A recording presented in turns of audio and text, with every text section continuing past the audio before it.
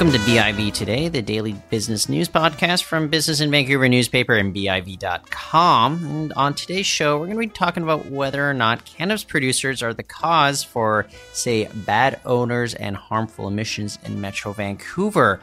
The regional district seems to think so, but Tantalus Labs CEO Dan Sutton, he's going to join us to discuss this ongoing conflict between licensed producers and the regional body. I do want to tell you something that's going on, though, with regards to BIV events. On October 2nd, our expert discussion panel will be examining the best practices to optimize opportunity in times of geopolitical challenge and steer away from those difficult straits. To get more details on this upcoming Business Excellence Series, go to biv.com/events. And a little later on today, the BIV Technology Panel featuring Glue Technology Society's Linda Faucus and Faber's John Reed, they will be delving into upcoming advances in airport security technology, the prospect of traveling and flying taxis, I swear to God that's true, and whether or not Apple's new credit card is maybe just a little bit too delicate for your own pocket. Before we get there, though, we want to talk to you about Canada's first year of legalized cannabis, as it's seen significant industrial development and investments, as a range of regulations for licensed consumer outlets and a shortage of supply due to inadequate production is putting maybe a little bit more of the black market on the focus than it should be. So this year, on October 9th, we're going to have our Cannabis 1 Year On panel examining the opportunities and challenges that have existed. And we'll also be providing some insights into the most likely successful steps moving forward. Again, go to biv.com/events for more information. Now, let's talk to Dan Sutton.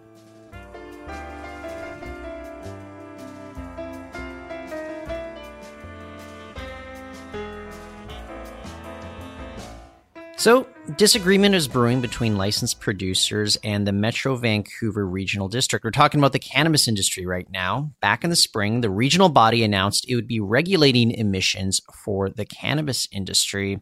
Joining us on the show to discuss this, it is Dan Sutton. He is the CEO of Tantalus Labs. Dan, thanks for joining us here. Glad to be here. So, what's at issue here? I understand it from, say, the position of the licensed producers, maybe some more regulations thrown at you, but tell me a little bit of the background about how this came to be. Well, first and foremost, I think it's important to underscore that licensed producers of cannabis in Canada are very thoroughly regulated. We actually answer to 9 regulatory bodies. Sometimes those regulatory bodies conflict in their guidance. Metro Vancouver is the latest entrant into the sort of regulatory regime and matrix of different obligations that licensed producers need to meet in this particular region.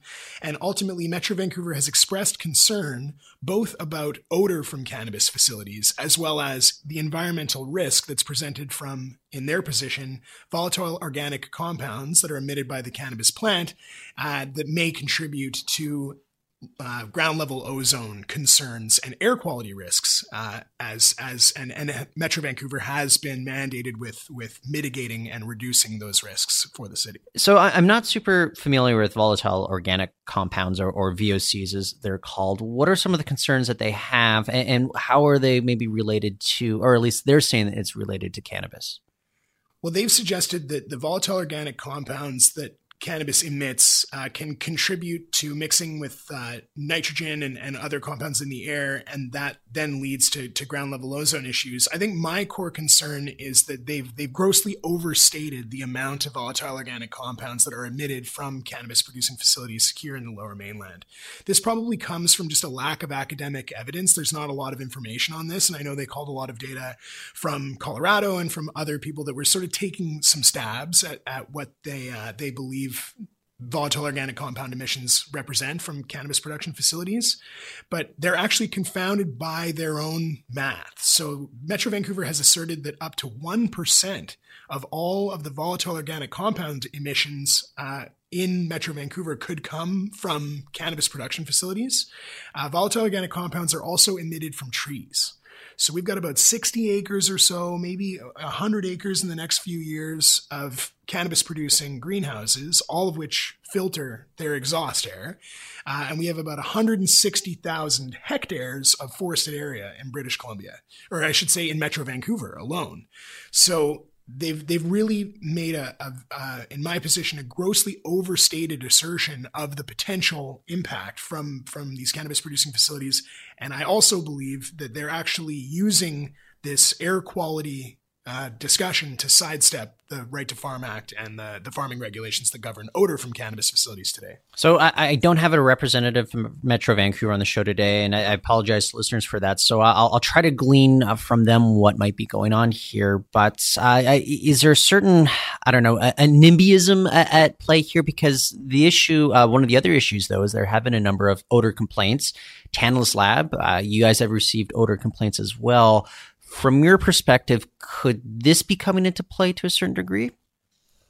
Yeah, first and foremost, Tantalus Labs has had it validated by both Health Canada and Metro Vancouver air quality bylaw inspectors themselves that our odor filtration infrastructure is compliant. We haven't received any infractions from either of those governing bodies. And so I think that this is a contentious business. It's a contentious industry, and people who are opposed to cannabis production, they really will find any tool in their toolkit to be able to stand against the growth of this, what will be a massive economic driver in Metro Vancouver and in the Lower Mainland. So I am aware that the history of this proposed legislation and proposed policy came from a series of disgruntled municipalities that reached out to Metro Vancouver and said, Health Canada is not controlling these odors. The Agricultural Land Commission won't stand against farming. And so we need another group to represent us because we're concerned about odor. Now, the problem is that odor is regulated by the Right to Farm Act. And so Metro Vancouver cannot actually assert themselves until they demonstrate that there's an environmental risk, an air quality risk associated with these odors. And they themselves have kind of confounded that. Is this an environmental problem? Is it a public health risk? Or is it just odor from farming? And if it is in fact just odor from farming, I think they will find that it'll be very difficult for them to step in and create a precedent that the British Columbia Agricultural Council may be very intimidated by. If we start regulating air quality concerns from farming such as cannabis, what's to stop that then extending into cattle farming, pork farming, other odor-intensive crops? This is a precedent that would open up a Pandora's box of problems for the farming industry. And if I interpreted you correctly earlier on, you're saying that maybe there's just not the data to back up those concerns over air quality at this point. Yeah, in fact, the Public Health Ontario office, they put out a briefing note just that actually was quoted by Metro Vancouver, and it suggested that no studies on health effects associated with the exposure to cannabis odors were identified in the scientific or gray literature. The perception of odor is not a reliable way to determine the risk of health effects. So that's coming right from Public Health Ontario. They've done a bunch of research on this, and I admit that the research is early days, but the research being early days from Colorado, from Washington State, there's still no evidence that the odor from cannabis causes public health risk. And until that evidence is validated, I really think it's a regulatory overstep for Metro Vancouver to assert there being a public health risk where there is no evidence. And I'm throwing this question at you. I don't know if you know this, but we'll try it anyway. But do you know of other jurisdictions, either in Canada or maybe in the United States, in specific states that have cannabis legalized for recreational purposes? Do you know of other bodies that are pursuing similar sorts of avenues for regulation at this point? Well, regulating odor, I think, is ubiquitous among cannabis, like legal cannabis jurisdictions. And certainly in Canada, our odor regulations are the most stringent of anyone in the world.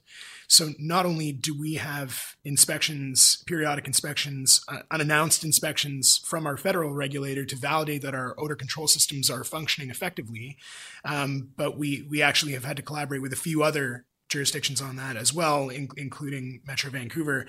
And so I think the problem is that odor is something that's very hard to quantify.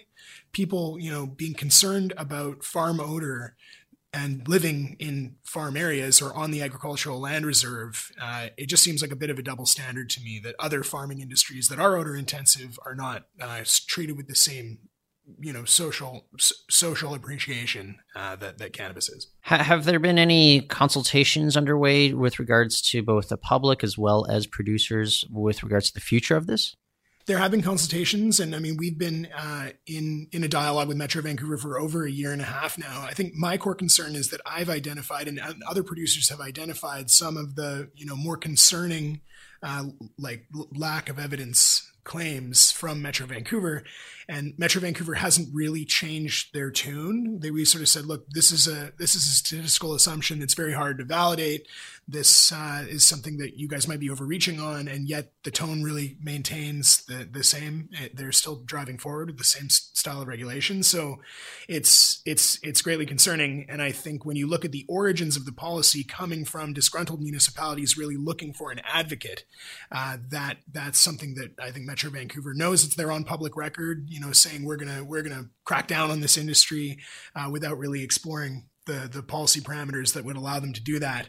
So I think this may very well be a prohibitionist mentality, people who don't want to see the cannabis industry thrive in this jurisdiction, people that don't want to see the Lower Mainland become what could be like a global economic power when it comes to cannabis production and distribution. And so that's why when the policy gets painted with people's perception of what should or shouldn't be morally around cannabis, I think that's hugely concerning. Maybe I'm just kind of digging into the weeds to a certain degree, but just from your own personal experience, you guys specialize in, say, greenhouse farming here. Is that going to be cause for any difference between what we'd see at other production facilities with regards to the concerns being raised? Well, ironically, indoor cannabis production, which is massively more energy intensive, requires a huge amount more electricity and energy costs. And I think it would be very easy to make the case that it is more environmentally destructive to produce cannabis indoors. It's easier to filter your exhaust air. And so as a result, is less of a concern for Metro Vancouver. Metro Vancouver is certainly targeting this policy towards large greenhouse environments. And that I think it's a regressive step. We've had to work really hard to justify with our federal regulators, with our provincial regulators, that greenhouse cultivation being the more sustainable option is also a viable way to create the same quality assurance outcomes, the same security outcomes. This has been a battle that Tantalus Labs has been fighting for the last 7 years. And now we're hearing, well, greenhouses may be more sustainable, but they are harder to regulate for odor. And so therefore we prefer it if people are growing indoors. I think it's a huge step backwards in the context of environmental safety, which is really what Metro Vancouver should be standing behind. Well, let's talk about the implications here. Let's say everything goes forward with how Metro Vancouver wants. What does that mean for your industry? Well, it's interesting because at the outset, we thought maybe a few concessions, maybe some ongoing evolution of odor control systems and measurement of VOCs and demonstration of a lack of impact would have been sufficient. But there's one particular bylaw enforcement officer who is really looking for a wholesale change to the way these production facilities are cultivating, demanding things like public hearings and all kinds of pretty aggressive tactics. And he actually, in writing, just last week, threatened Tantalus Labs with fines of up to $1 million per day without really saying what we would get fined for. So I think this has gone from sort of mildly concerning to like really substantially concerning. There are people out there that want to crucify this industry, that want to reduce that want to take away the ability for local greenhouses in Metro Vancouver to produce cannabis, perhaps in any way, shape, or form. And so that's why we've gone together as an industry and said, okay, this is really a lot more assertive than what we'd intended. If Metro Vancouver said, let's learn more about odor emissions, let's learn more about how to adapt your infrastructure and do that in good faith, I think that the industry would be ready to rise to the occasion. But when you get what I would call a sort of gunslinger style approach, throwing their weight around and asserting that maybe this industry shouldn't exist here, that's problematic. How open are you to further dialogue? How open do you think Metro Vancouver is to further dialogue? We continue to dialogue with Metro Vancouver. At this time, Tantalus Labs is reserving some of our findings around VOC emissions and odor controls because it's very feasible that office could use that data to they could weaponize that data against us. I know that Metro Vancouver has retained lawyers to at least consult on arbitration, which is never a good sign at the beginning of new policy. And so I'm hoping that Metro Vancouver comes to a bit more of a grounded strategy over the course of the next few days and weeks. But I think time will tell on how ready they are to actually take a collaborative approach with industry and come up with a set of policy directives that really focus on VOC emission outcomes rather than strategies such as, wholesale changes in filtration technology or whatever else that they're suggesting. Well, Dan, I want to thank you for bringing this to our listeners' attention. I want to thank you for joining us on the show. Thanks so much. That's Dan Sutton, CEO of Tantalus Labs. Stay with us. The BIV Technology Panel joins us next.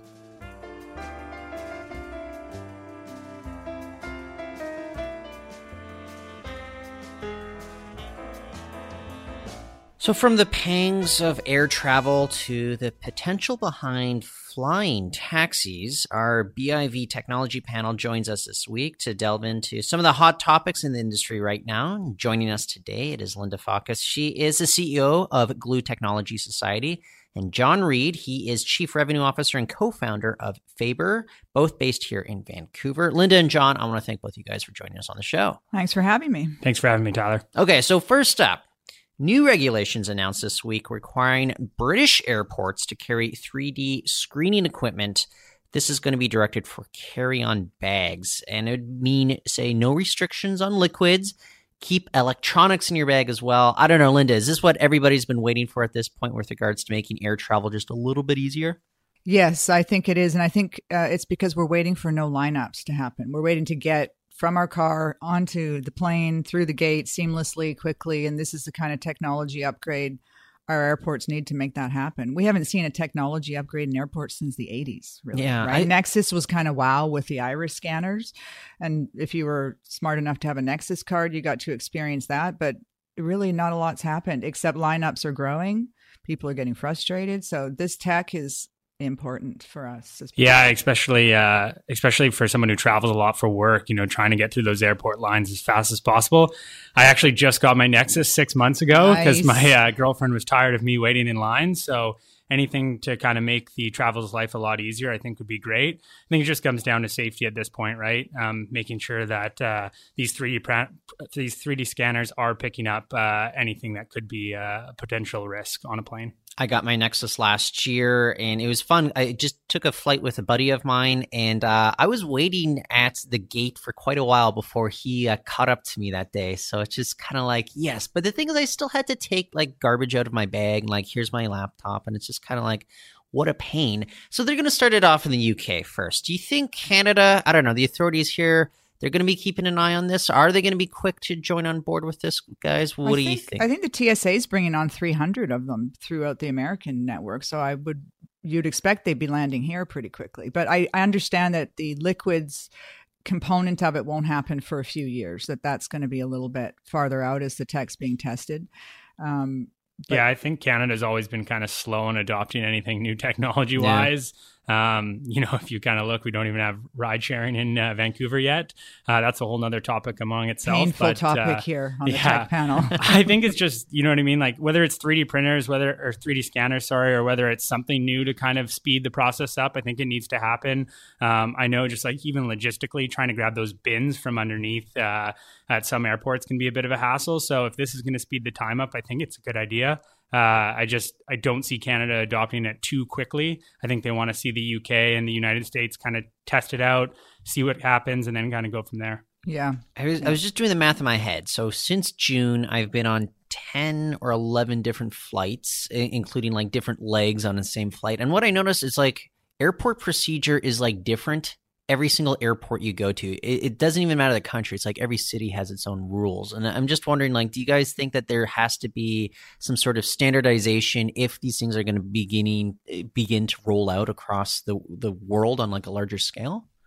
Yeah, it seems like technology like BlipTrack out of the Veovo company, a New Zealand-based company, that's one of the companies that's trying to standardize that flow of humans from the parking lot to the airplane. And they're doing that with biometrics, with 3D cameras, following the cell phones around the airports to see where humans are happening. And this is happening in Amsterdam and Berlin and Copenhagen and London, and that's going to be worldwide. Some system like BlipTrack, if it isn't just BlipTrack, there's a few competitors in the market.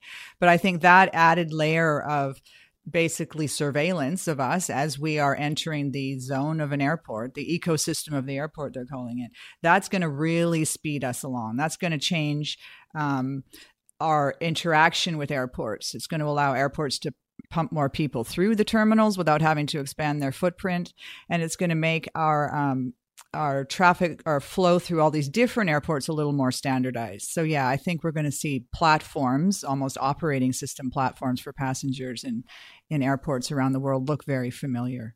Yeah, I think that's a really good point. I think like on the biomarkers side of things, like I know obviously Nexus having the retina scanners and kind of taking your fingerprints.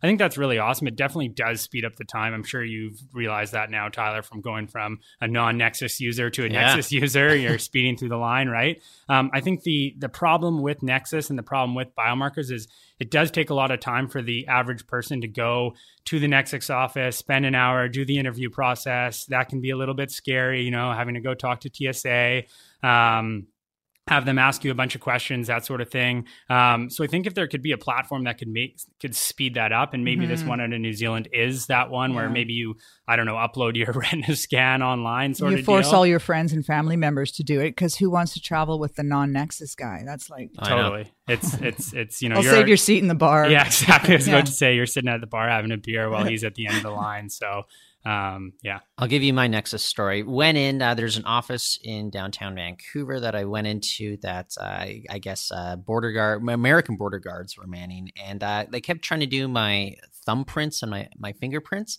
I had no idea. I have very thin fingerprints, and so it took I think 5 or 6 tries until they were finally able to like scan it. And I'm just like, okay, it was making me nervous, as if I was going to get like booted out of that office anytime. Making me wonder what you do with your hands to make that happen. I had the same issue as well, actually, at the Vancouver airport, and I'm like shaking there because, you know, you've just basically gone through the trenches of getting questionnaired for a while, and now you're like there putting your fingerprints down, and you're like, am I doing something wrong? And now you're setting off alarm bells because you're sweating, and you're like, what's Tyler hiding? Well, I don't know. That's why I'm waiting for, say, the Hyperloop to really take off, and I can avoid air travel altogether. But if we're talking about other kinds of air travel, something that is a little bit more curious, and especially maybe for those daredevils, German company Volocopter, they've unveiled its latest takeoff and landing aircraft, and it's trying to get certified soon to do what? Essentially kind of these flying taxis that they're going to be taking around on short distances, so to speak. They can go, I don't know, if you're in downtown Vancouver, they'd essentially be able to get you to, say, Surrey. So I'm wondering what you guys think. Okay, first question. How long do these things have to be running before either one of you guys would actually consider hopping into a flying taxi and taking these above ground to get to your destination in the region? I'd do it today. Yeah, I do it today. Yeah. And as long as it's like, I'm not going to hop in a random drone. I don't think yet. That hasn't really been tested, but 100%. If I could take a helicopter every day, which is kind of like a flying taxi to Vancouver to Surrey or wherever I need to go, definitely would be number one. Well, you see the Larry Page backed Kitty Hawk. Have you seen the videos of that flying over San Francisco Bay a few years ago? Okay. And so this is a same kind of vertical takeoff and landing vehicle that you fly yourself. Mm-hmm. You can learn to fly it in less than an hour. They cost about $200,000 or $300,000 is the idea. And this will be our personalized version of that. They're also working on payloads and moving cargo and things around as well. But that's a move not just in the taxi world, but over to us. You know, your neighbor could have one landing on the roof of his house or in his driveway very soon. These are happening right Instead now. Instead of Lamborghinis and Ferraris in Vancouver driving down Burrard Street, soon we'll be seeing these private taxis or private airplanes in the sky dropping people off downtown. I did like with the Velocity, the vehicle that Tyler was talking about. I like that their goal is to, with the renewable energy, and also to keep it the same price as a taxi. So it's not just a rich guy's platform to move around town. I really like that. Do you think that price point, though, it might be a bit of a challenge, especially, let's just think about like maybe the recent rules that the province rolled out with regards to ride hailing, and then they're even going to have like price minimums here. I don't know if we're in the best jurisdiction to really foster that, though. Definitely not. Yeah, it's going to be tough. Yeah. Okay, you guys are far more thrill-seeking than I am as a person. I'm saying, like, let these be around for at least a year before I hop on one of these. But props to you two. Well, and the manufacturers are saying, well, we're going to put pilots in there. They don't have to really do anything because these are basically autonomous vehicles. But we'll put them there for passenger comfort. But the second we figure out that these pilots or these drivers of our self-driving autonomous cars aren't necessary, they're gone. Those jobs are over. Would these flying kind of taxis in Vancouver affect the taxi unions at all? Because that would be another whole topic among itself. What driver's license do you need for that? Exactly. Right? Whose hairs are we putting up on their back at the end of the day there? Well, lastly, guys, let's talk a little bit about Apple here. We do that a lot on the tech panel, but it's for a little bit of a different reason. They just revealed very specific instructions for its new credit card. I found it pretty amusing. Essentially telling you, well, don't put them in your denim pocket. Don't put them in a leather wallet. Don't let your physical credit card touch any change, or don't even let it touch any other credit cards, though. Guys, are they being a little bit too particular? What's kind of Apple's issue with the whole idea behind a physical credit card right now? Yeah, I think this is just Apple 101. They always come out with some crazy things. I found it really interesting, looking at the memes that were associated with the credit card release, like Apple releasing the credit card holder for $99 sort of deal. Right. Very similar. I think, Apple, I use Apple Pay all the time. I love it. I love having my credit card on my phone. I'd love to eliminate a wallet altogether. I think, Apple's kind of just going after that millennial kind of card play. Being a younger person, having the metal credit card was always kind of a hoo-yah kind of thing. And so I think it's just Apple's kind of doing it at more of a marketing stunt than rather actually pushing the card for people to get it. Yeah, and being an older person is always forgetting where their stuff is. I like not having a card, and Apple's actually giving you an incentive not even to use the card. Hey, 1% on the card purchases you get back, but 2% if you're using it digitally within the wallet itself. And I think it even jumps up to 3% if you're actually buying from like the Apple Store, exactly. like digital products there. So. I mean, we're not going to have cards for much longer, are we really? These are finally going to be gone? Yeah, I hope so. I mean, for me, like just carrying them around in my wallet. And the thing is, everybody pretty much has their wallet on their phone anyways. And like, essentially, even like the phone holder has like little slips for like, I don't know, if you got some cash or maybe a card or two as well. So it took me a while to definitely adopt Apple Pay, like at the very beginning. Now I have my credit card on there. I have my debit card on there. I basically use it all the time.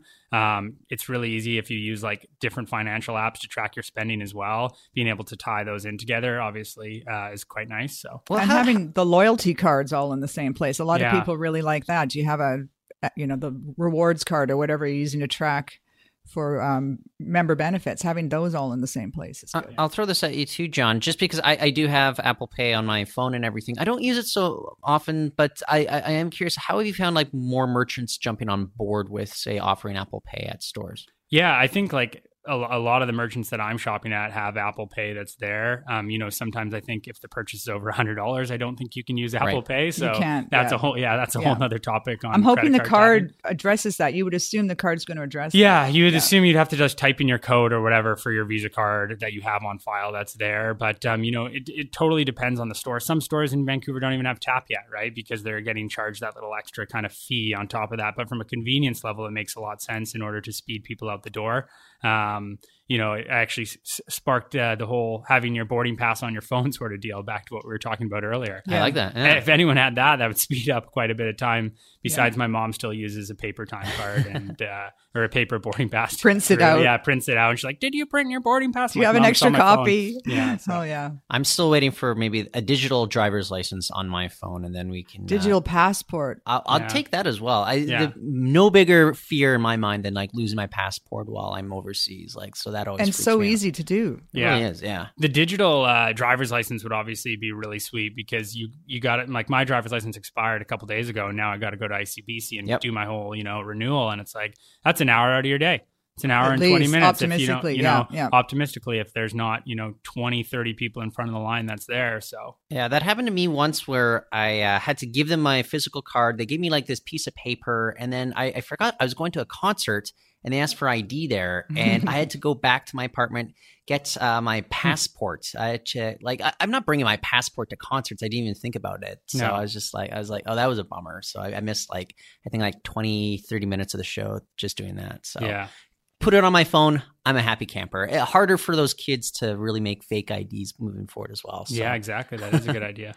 Guys, thank you so much for joining us on the program. Thanks a lot, Tyler. Okay, that is Linda Faucus. She is CEO of Glue Technology Society, and John Reed. He is Chief Revenue Officer and co-founder of Faber. And that is it for the show today. We'll be back tomorrow. You can find our archives on Apple Podcasts and Stitcher. Share with your friends. It's going to help us reach more people. For now, I'm Tyler Orton. Thanks for listening.